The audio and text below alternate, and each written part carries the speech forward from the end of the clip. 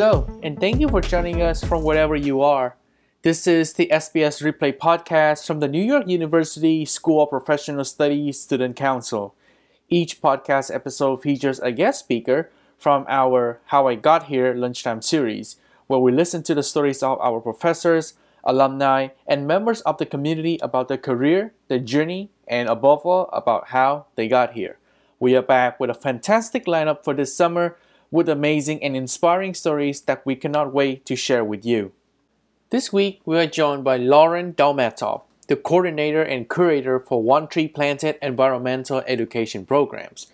One Tree Planted is a nonprofit organization dedicated to working with global reforestation partners to plant trees and restore forests after fires, floods, and create jobs, build communities, and protect habitat for biodiversity. In the spring semester of 2021, the Community Service Committee, part of the SBS Student Council, hosted a fundraiser for the organization. The original session was recorded on Zoom and was part of the Community Service Speaker Series and was hosted by Jessica Blodgett.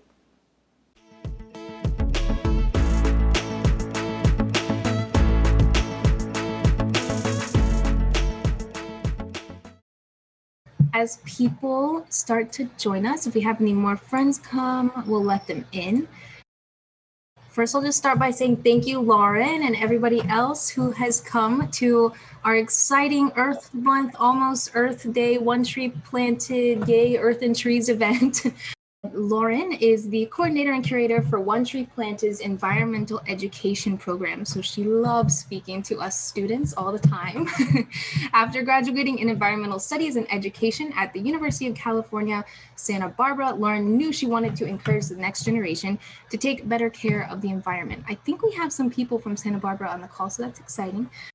Lauren, let's start with you. Can you just, I've already given a background on you, but can you just tell me a little bit more of who you are and what you do at One Tree Planted? Yeah, definitely.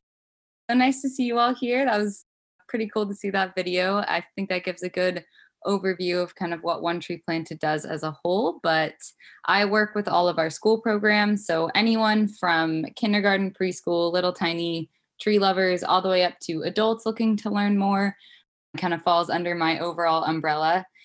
And most of that is spent with elementary school students. So we do have a whole curriculum and program for elementary school teachers and students to go through. And then a very similar program for high school. And then for university, it's a lot of things like this, talking to students, answering tons of questions, helping them reach their sustainability goals, maybe through fundraising or through getting out and planting trees themselves.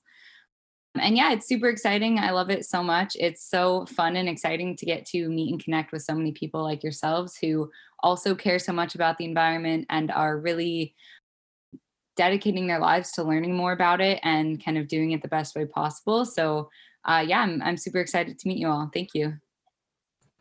Awesome. Maybe one day when things clear up, NYU can go plant some trees with you. I think that would be so much fun. Have a field trip somewhere out there to plant some trees. Awesome. So I'm kind of wondering a little bit more about the mission for OTP and how you guys put this into action. I know you're on a mission to plant 1 million trees this year. That's a lot of trees. So how do y'all do it? Our goal this year is actually 25 million. So yes, crazy. Lots of trees.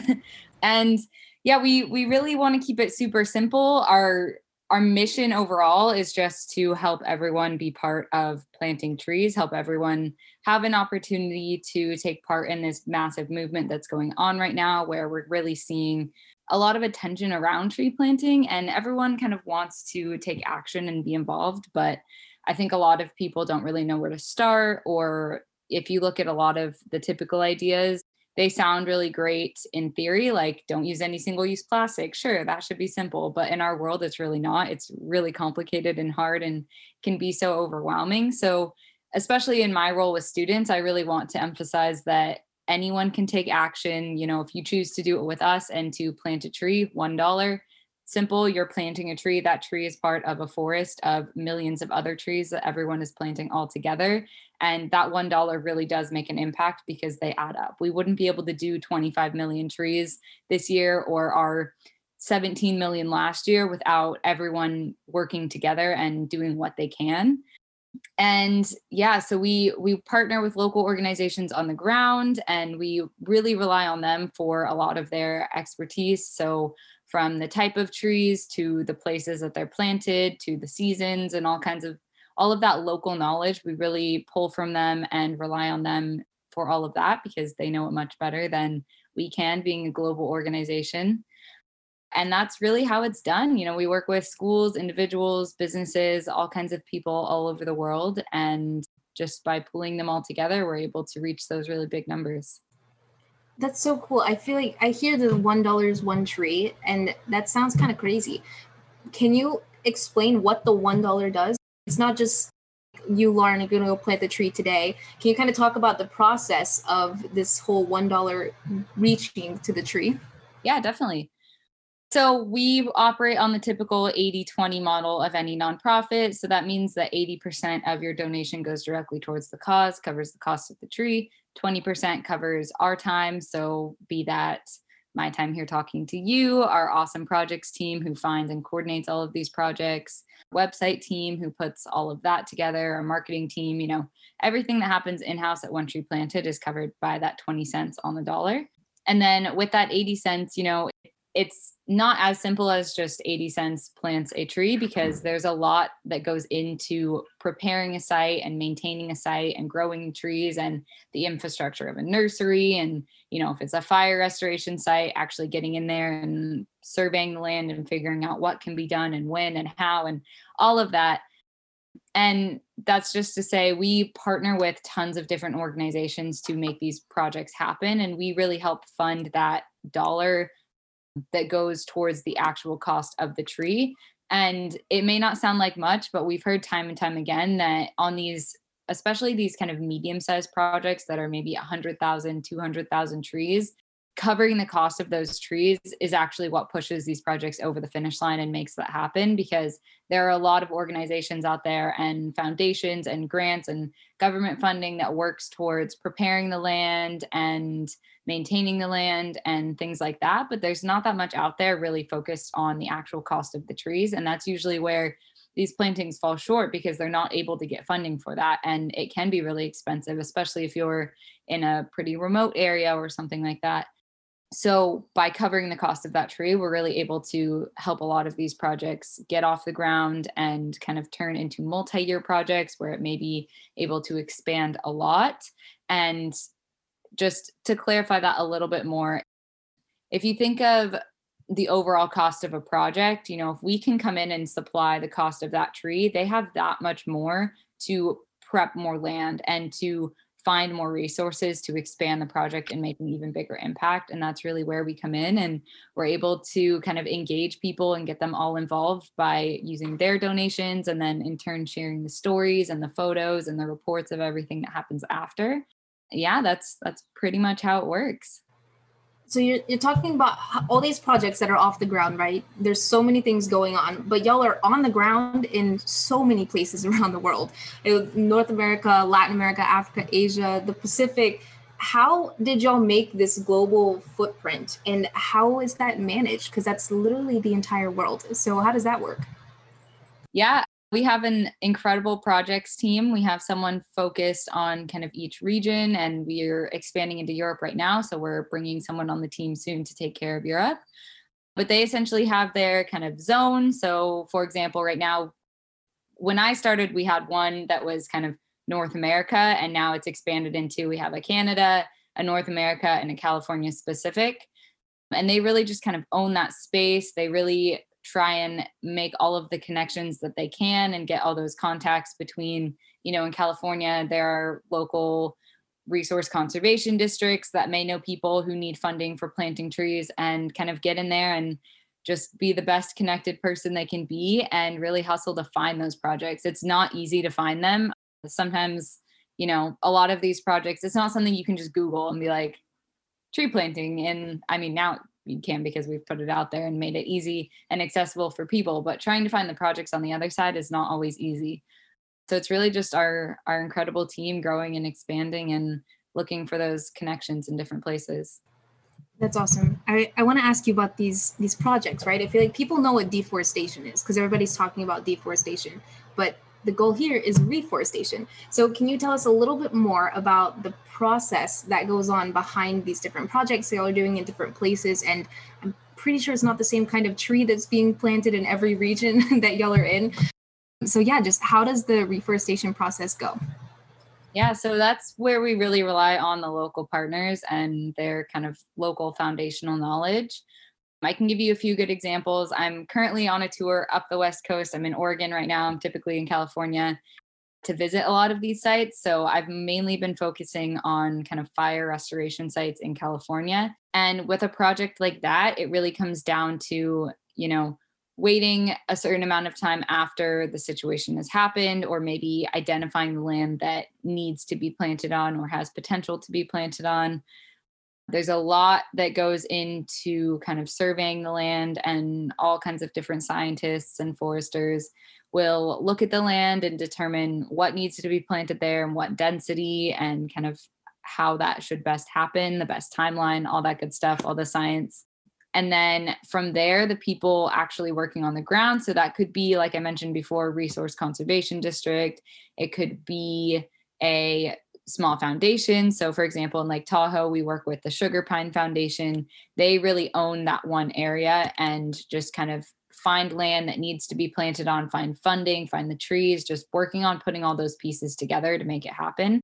And yeah, so from there, we'll come in with the funding, and then typically the planting is done by professionals or volunteers sometimes in that area. So they will actually go out and do the planting, and then we have different monitoring processes based on the location, but typically for 1 to 3 years after the trees are monitored, made sure that they're growing properly. Sometimes they need water every once in a while if they're in a pretty dry area like Southern California.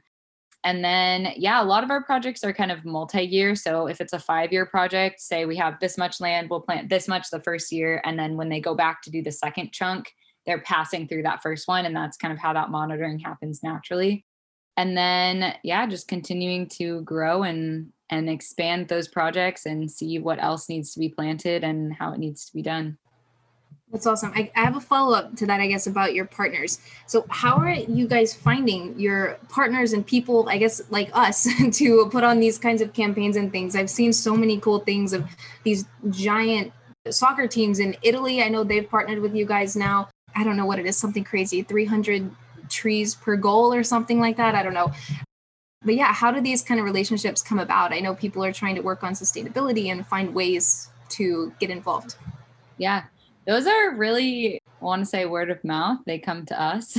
We don't do a lot on the outbound side for business partnerships. It's mostly, we want to keep it dead simple, as easy as possible. Someone wants to do something sustainable, maybe short term. We're really good at working with people who have short term goals. Like this Earth Month, for example, we had a ton of people come in the last 2 weeks who are like, oh my gosh, it's almost Earth Day. We want to plant 10,000 trees. Can we do that with you? And we're like, yes, let's make it happen. Let's look at a project that will work for your goals. Maybe it's really focused on water quality and that has some connection to your business. And then you can turn around and share that story with your audience. But yeah, they mostly find us. It definitely compounds. So the more businesses that we're working with, the more people in that space will see us and then maybe tell their friends, and just kind of grows that way. But yeah, those partnerships are really great.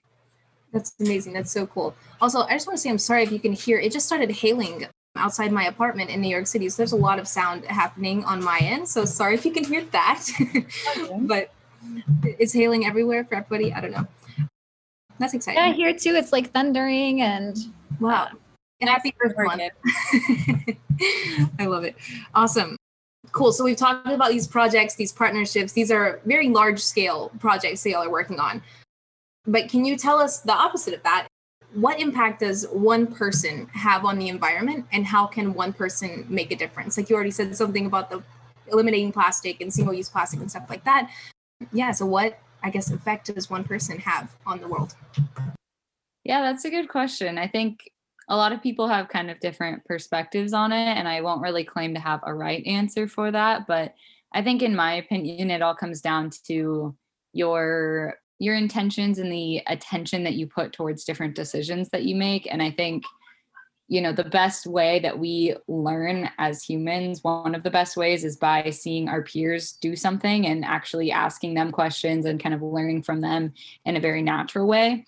So I think, the best way that you can make an impact in sustainability and for the environment is, of course, taking steps to do those things, like using less paper, recycling, maybe biking to work instead of driving, or things like that. But really just kind of doing your best to learn and understand, and then share that and that passion with other people, because it really does rub off. If you're super passionate about one part of sustainability, maybe it is planting trees, and you're telling your friends, they may not even pick up on it right away. It may take them, a year to actually make that connection in somewhere else in their life. But those are the connections that come full circle and actually drive change and action in others.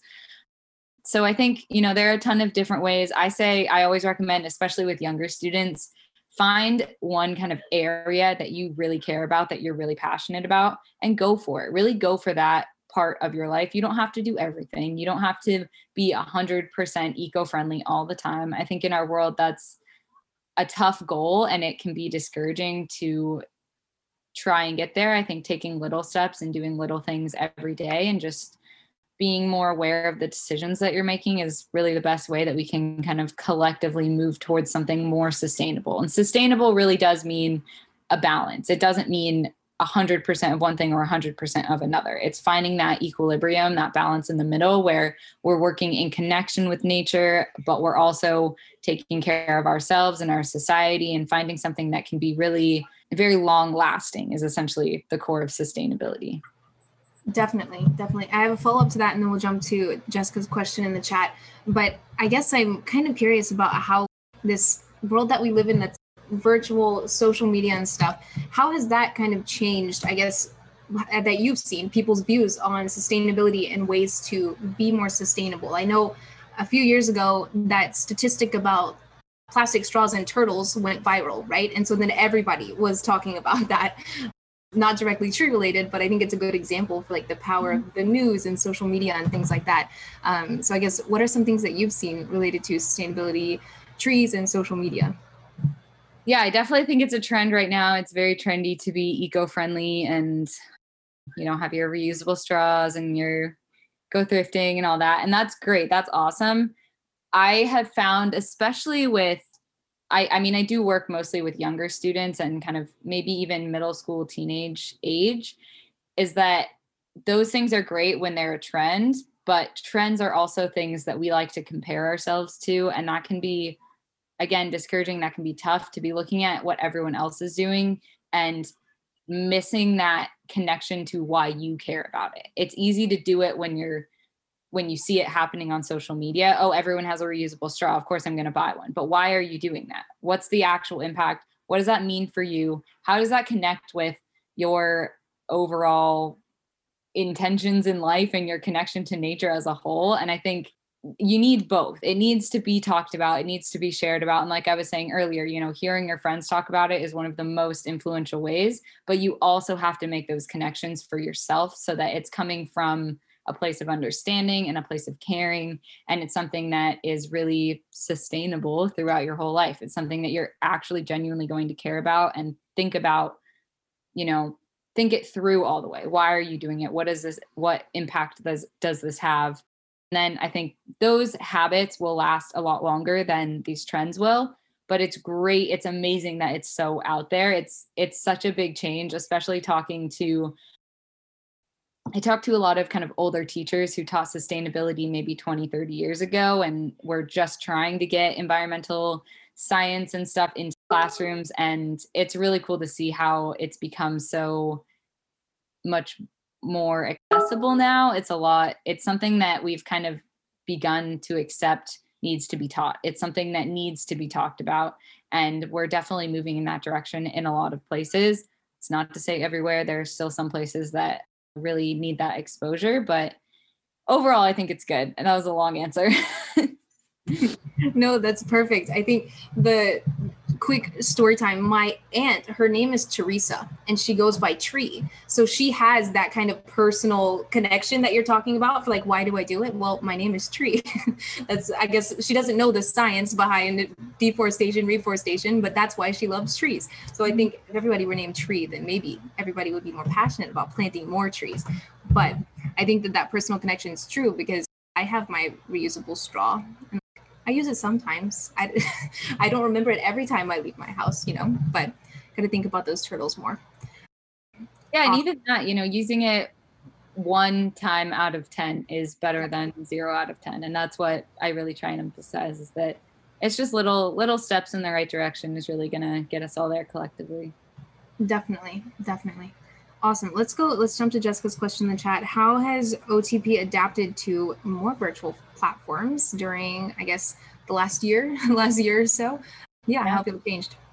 I mean, we were already pretty virtual. We had a head office in Montreal, but we had a lot of people working kind of all over the world. So, I mean, really, other than working in an office with everyone else around, all of our work is online in the cloud anyways. So it's definitely been a big change not seeing people face to face and not working with our peers and not getting to meet partners like I'm doing now. Things are finally opening up and we're starting to get back to that again. And it's made a huge impact. I feel like we've all learned, the few people on our team that are here right now, we've all learned so much just in the last couple of weeks of actually seeing these burn scars and reforestation on them and learning from the people on the ground doing the work and meeting business partners who are working with us and volunteers and people. We were walking through Golden Gate Park in San Francisco and we saw a girl wearing a reforestation shirt, which is our like branded shirt that we have everywhere. And it was so cool to meet her. And she was like, yeah, I plant trees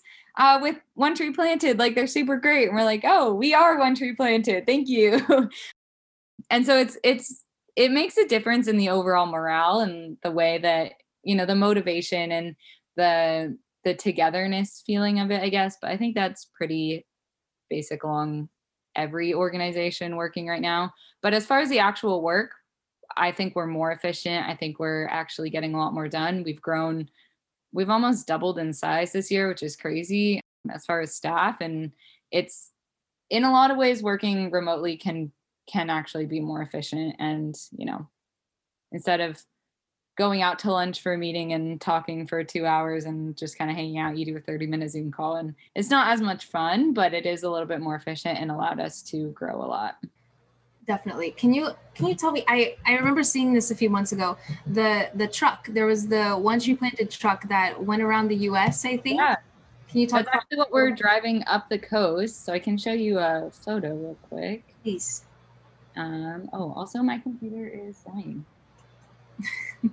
It was so fun. I felt like I was out there on the truck, even though I obviously wasn't on the One Tree Planted truck that was driving across the US, but I felt like I was there with you guys. Mm-hmm. Yeah, it was super fun. We're actually driving it right now. It's right outside. It's big, but it's not that bad to drive. I can do it. It's fine. Let's see. Here we go. I need one of those trucks. Wow, there it is. Oh, that was a lot of zoom. It's a Mercedes Sprinter van. It's very fun. That's crazy. That's what it takes to drive around, plant trees. Yep. I love it. No, I definitely felt like I was there with you guys. The marketing and media around that trip had me so excited to plant trees. Oh, yeah, that's so good to hear. I love it. Awesome. Let's go through a couple more in the chat. Has it been tough to get new locations for planting efforts since the pandemic started? No more difficult than usual. It's about the same. There are a lot of places that need trees planted. There are a lot of people that want to plant trees. There are a lot of restrictions around what can be done on certain parts of land. So it's just kind of a constant, working through that and finding stuff. We have a lot of projects with the U.S. Forest Service right now, which is great. And they're super awesome in terms of what land they have access to, but they also have a lot of red tape and a lot of restrictions around what can and can't be done. So it's just kind of working through that, but it's no more difficult than it was before. Awesome. I love it. I do think that the social media part of things probably affects that a little bit. Like, people see, and with us, right? Like, I saw you guys on social and I was like, hey, we're going to do this now. So even though we're not out there planting trees, we'll support. I see Jessica's plugged our our digital background. I love it. I love it. I had in class the other day. I think people just thought it was a really pretty tree.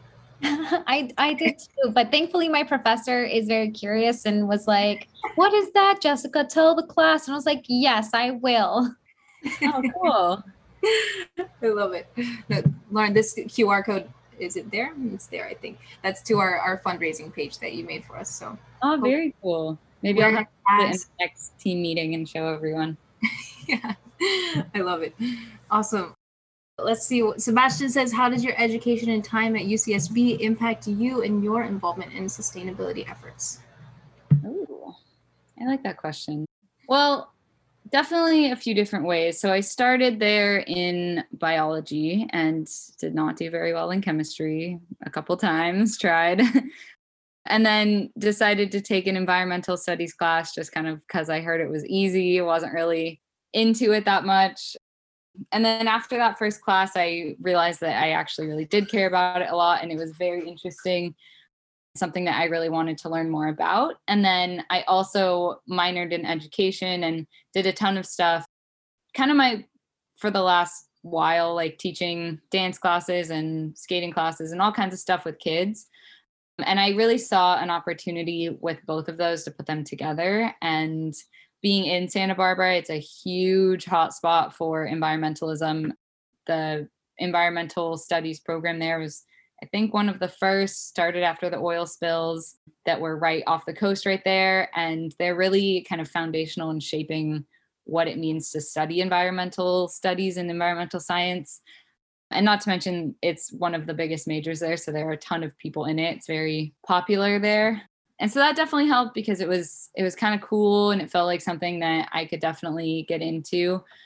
And yeah, from there, I happened to find One Tree Planted kind of right before I finished school. So started there before I was even graduated, and then ended up going on full time once I was done.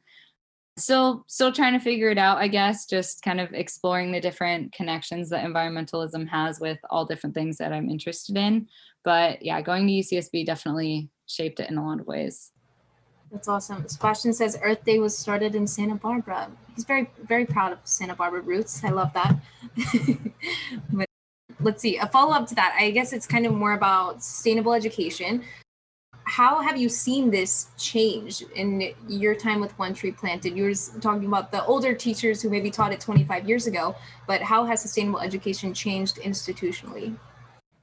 I think it's becoming something that more teachers are looking for, but more so it's becoming something that more students are looking for. And especially, there was kind of a time, I'm trying to remember when, I think it was probably November-ish, when some schools kind of went back in person for a little bit, and then they quickly got shut down again. But during that period of time, I really found a lot of teachers reaching out saying, all of my students want to learn about trees. Like, they want to learn about nature. They were inside for so long, and then their parents sent them outside, and then they climbed a tree for the first time in their life at, 8-10 years old, which people used to do all the time. We hear that all the time. Like, kids don't play the same as they used to. And they're curious about it. Like, they genuinely want to learn. And I think that was one of the biggest indicators that I saw that was like, okay, we're on the right path. We're doing something that needs to happen, and we're providing resources and materials that are doing it in the way that we think is the right way. Everyone kind of has a different opinion on that. Ours are very flexible and very much, we try to make it really relatable and connectable to all different aspects of life, not just here's the science behind trees, because that is something that you can dive into if you're interested in, but we wanted it to kind of fit into any classroom. And then aside from that, I think a lot of teachers are realizing that it's something that can fit into other classes. So I work with a lot of, maybe it's an English class and they are reading a poem about trees instead of about something else. And it's kind of seeing people find places where they can plug it in and make it work with the curriculum that they already have. I'll be interested to see kind of in the next chunk of time what type of environmental education gets implemented in actual like state mandated curriculum, because I definitely think in some areas we're heading there. Some places already have some, but like California has some there are some national science standards that fit with some aspects, but I find a lot of it is lacking the nature connection side. So there's a lot of kind of textbook heavy education around it that is out there and it may be implemented in some ways, but it's really missing that opportunity for kids to go out and really connect with it in a way that will make everything just click, make it all make sense and seem important. For sure. I know over the pandemic, I spent a lot of time on my couch in front of the TV, and my mom was always like, go outside, go look at the trees. And I've seen that change. And my little cousins and stuff, they prefer to stay inside and they're not outside and climbing trees and doing whatever else outside in the yard. But hopefully that changes. I know they're liking it now that it's warmer outside. Let's see. We've got a couple more. If anybody else has any questions, please send them in. There's been a lot, and I've been going through them in direct messages and things. But one that was sent in, I am so excited for this question. Can you describe some of your favorite tree planting memories? Ooh. Favorite tree planting memories. Well, I did one in Quebec and it was very muddy and that was fun. It was kind of crazy. It was super muddy and it was at an old quarry site. So it was like sludgy mud and it was very messy. It was completely covered in mud because it had just rained the day before, but it was super great and super fun. That was a really good one. And then I haven't done all that many actual planting events just because a lot of them got canceled last year and we're still trying to get back into them right now. But I think, like I mentioned a little bit earlier, going and seeing these forest fire restoration sites has really been one of the coolest things I think I've ever done in my life. It's so cool to see them regenerating and see where we've planted trees, and that accelerated planting coupled with natural regeneration and kind of the way they're all playing off of each other and growing together is really cool to see. I love it. That sounds like a lot of fun. I want to do it one day. Cool. Another one that was sent in.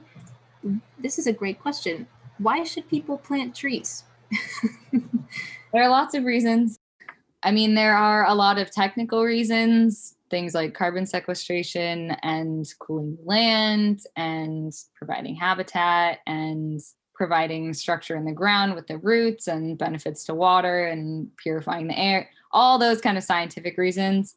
There are also a lot, if you're interested, things like the effect of trees on mental health and your kind of emotional feeling. There's something called forest bathing, which is a very old technique where you essentially just go stand out in the forest and like let the stress melt away. So there are a lot of benefits for people that I think we may not even notice. You know, if you really take time to notice it, you may, if you're in an area around a forest and you can kind of go through a walk through there and turn your phone off, turn the music off, just kind of be in the forest, I think you might notice it a bit more.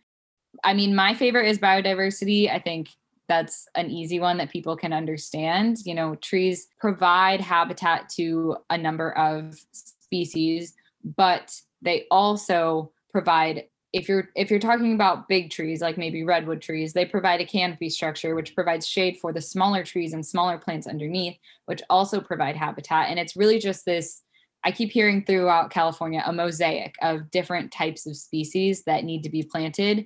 And it's not just biodiversity of animals or birds or fungi or things like that we talk about. It's really playing into the biodiversity of the actual species in an area, which is so important because say a infestation comes through of something that's eating one specific type of tree, you have to have other types of trees in the area or you can lose an entire forest in the blink of an eye. It can completely go in like a week, which is crazy.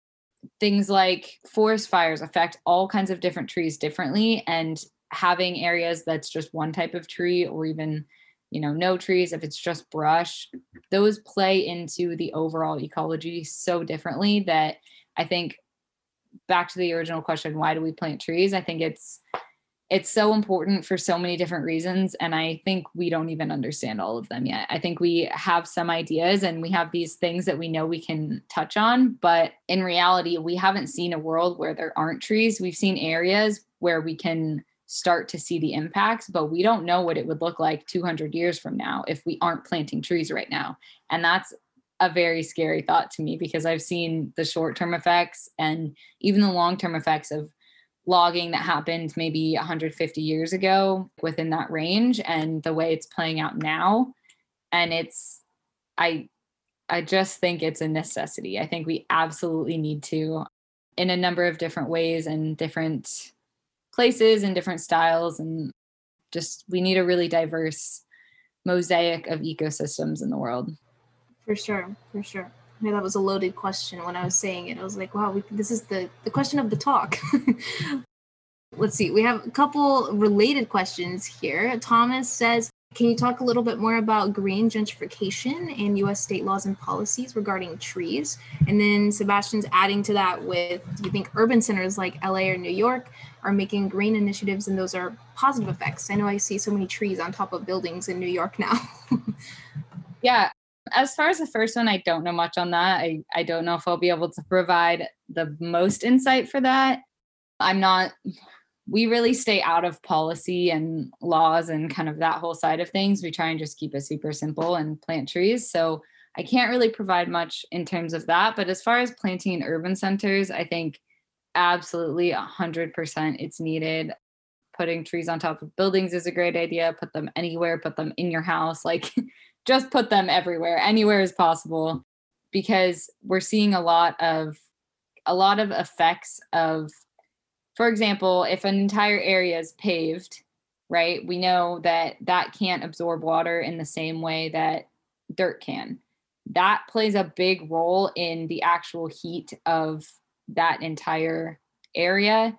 And even putting 1, 2, 3, 5 trees kind of in that area can really break that up and help cool the area down. It can bring birds to the area. It has so many benefits. And I think one of the most important ones is that people see them. People are going to live in cities now. I mean, that's the world that we live in. It has been that way for quite a while now. And a lot of people won't necessarily have opportunities to leave the city and go visit a forest and see a lot of these things that we talk about. And even just having a tree, outside your apartment that you look at every day, that's awesome. And if we can get more people to actually acknowledge the tree, and like you wake up in the morning, you're like, yeah, that's my tree. That's awesome. So glad that's there, and keep going. It will make such a big impact and such a big difference than walking out and you're just going to work and not noticing any of it that's around. And I know that's a little kind of out there, but I think just the little things like that are going to make a big difference. And aside from all of the actual scientific positives of planting trees in urban centers, I think there are a lot of kind of emotional, social benefits as well. For sure. I was showing a couple of y'all yesterday on our meeting. I have one tree on my roof, and it's dead for most of the year, and then it's just come back and it's all beautiful and green now. And that's, I think, my tree. The one, whatever you're talking about with one being my tree, I talk about that. I see my apartment building from blocks away, and I'm like, oh, mine's the one with that little tree on top. But yeah, I always encourage, especially like kindergartners, if I can talk to them super young, like pick a tree. That's your tree. Watch it grow. Notice it every day. Come back to it years later. Like if you are living in one area and you leave for 5 years, you can come back and see if that tree is still there. And it's a super cool connection to, oh, there's a bug in here. Right? Shoo it away. I thought you'd be used to bugs. Not so much inside. I think it's a mosquito. That's the only reason I'm trying to keep it away. I have quite a few mosquito bites. Anyways, yeah, I think I don't know if I really answered those questions the best, but. Oh, good. Awesome. No worries. Got a couple more here, and we've got about 10 more minutes. Trish says, have you considered having a donor mechanism, planting a tree in memory or in honor of? Mm-hmm. Yeah, on our website, you can do a tree card. You can gift trees. You can add notes in there and plant them in memory of people. We have lots of people that do that all the time. And yeah, it's a really great way to honor someone and to kind of, I like gifting them for like birthdays and stuff because it's a nice, easy last minute gift. If you forget someone's birthday, you can just gift them a couple of trees and it's super cool. And it sends them a little e-card and stuff. Yes, I've done this for my aunt that I was mentioning earlier named Tree. She loves it when I plant trees for her. It's a great gift. Awesome. couple more that were sent in. What are you guys focusing on now? I guess what kinds of projects and focus, long-term goals are y'all working on? Yeah, it's a good question. Still just trying to keep it very simple. We want to increase our numbers, but in a way that is manageable. And goal this year is 25 million, which would be incredible. That's a lot. And school program, I'm really looking at this next wave of things opening and maybe the next school year, or even the one after that. What kind of in-person opportunities can we offer students, and how can we collaborate between, I see a big potential between maybe a business who wants to sponsor something related to students and get them involved, and then a classroom who's looking for someone to help them facilitate tree planting, and then us who are like, we want to help kids plant trees and we want to help businesses do what they want. And just kind of even foundations, a lot of foundations have similar goals in that as well, and helping put them all together and then really get as many kids out planting as we can. And then we're always looking at, what's coming next. We've done some drone seed pilot projects where drones are actually dropping seed pucks, just a few of those, testing them out, looking at different opportunities with forests in relation to carbon, and deciding what we want to do with that or not, continuing to grow and find more projects, just all kinds of things. You say it like it's nothing. All these things that we're working on, but it's nothing. Just drones that plant trees. I love it. Cool. Just a couple more for you. What is the best way for people like us to get involved with One Tree Planted beyond our fundraiser? Yeah, I think sharing the message, becoming one of your tree ambassadors is a great way. Hopefully, when everyone can be back on campus, we'll be able to do more like tabling / events type things where we can even bring out the van and come hang out with you guys and hand out t-shirts and stuff like that, and really help spread the message on campus. Aside from that, hopefully also we'll be able to do tree planting events soon. It's kind of tough right now. We're trying to see what will be possible in the fall, what may not. And it's just going to be a waiting game to see how things play out. But hopefully we can do some tree planting events then, which would be great to get you guys out, spend an afternoon planting some trees around New York. And then I'm trying to think of what else. I know some university students really try and use it as a networking opportunity. So if there are any businesses that you're particularly like, wow, they should plant trees with us, you could go talk to them about it and just kind of start having these conversations with people and see where they lead. Because I think at the end of the day, most people have a connection to the environment in one way or another. And it's a great way to kind of start conversations and see where it leads. But yeah, those are kind of the main ways: planting trees, fundraising, using your fundraiser. And that doesn't have to be necessarily within students. That can be to the business or outside community as well, because we know students don't have much disposable income, and it can be tough to kind of put money towards something when you're paying for school and all kinds of other stuff going on. So really just sharing the message. Social media too. You can always share stuff on social media. It's great. Yes. # tree ambassador. I do that one a bunch. Great. So last question, kind of, I guess, can you give us some parting words if people are not convinced that they need to go plant trees? What would you say to them? I mean, if you're not convinced, I would say, I would ask why, of course. I would be curious to know why you wouldn't want to plant trees. I would also say if you can get the opportunity to go see a site that's been maybe logged or burned, or just a landscape that's really been changed by human interference, and even seeing something like an area that used to be a forest a very long time ago that's been grazed for a long time, so it has cows on it. It looks like these big, beautiful green fields with cows. Well, sometimes those grasses weren't there to begin with. Sometimes that land was really changed to make room for that. And it's crazy to see the snowballing effect of that. So I think, seeing it firsthand, really doing some research, asking questions. I think a lot of people are hesitant because they may not fully understand what's going on or how it works or why we're doing it. But aside from that, I would say the best way to convince people is just to encourage them to connect with trees themselves, spend some time outside in nature. It doesn't have to be anything crazy. maybe a half-hour hike in the woods and kind of check it out for yourself and try and find that connection. For sure. I want to go plant trees now. We should do a NYU SPS tree planting something here in the city. Get our city kids outside. But Yeah, definitely. That would be great. yeah, let's do it. Awesome. Great. Well, thanks so much, everybody. This was super fun. Get involved in the fundraiser. We're doing the trail something activity. What are we doing? Posting pictures with trees. Trail challenge. Yeah. Trail challenge, yes. Yeah. Let's do it. Let's plant some trees. Yeah. Awesome. Well, Lauren, thank you so much. This has been great. Thank you, everybody else, for coming. I'm excited to plant some trees. Yeah, thank you all. It was so good to meet you. You had such great questions. It was so fun. And hopefully I'll see you guys all at a planting event soon. Yes. Awesome. Thank you so much. Thank you to Lauren Dolmadoff and the One Tree Planted organization. You can learn more and support them at onetreeplanted.org. Join us next week to hear from Edafe Okporo, the Executive Director at RDJ Refugee Shelter for asylum seekers and refugees experiencing homelessness.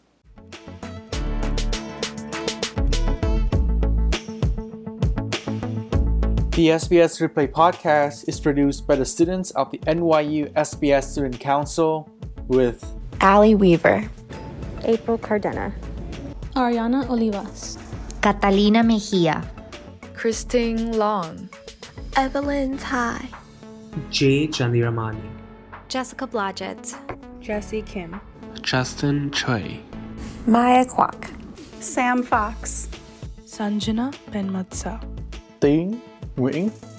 Special thanks to the NYU SBS Office of Student Life. Follow us on social media at SBS USC and at SBS GSC on Twitter and Instagram for the latest updates. Thank you for listening and for supporting us. Stay safe, take care, and have a wonderful summer.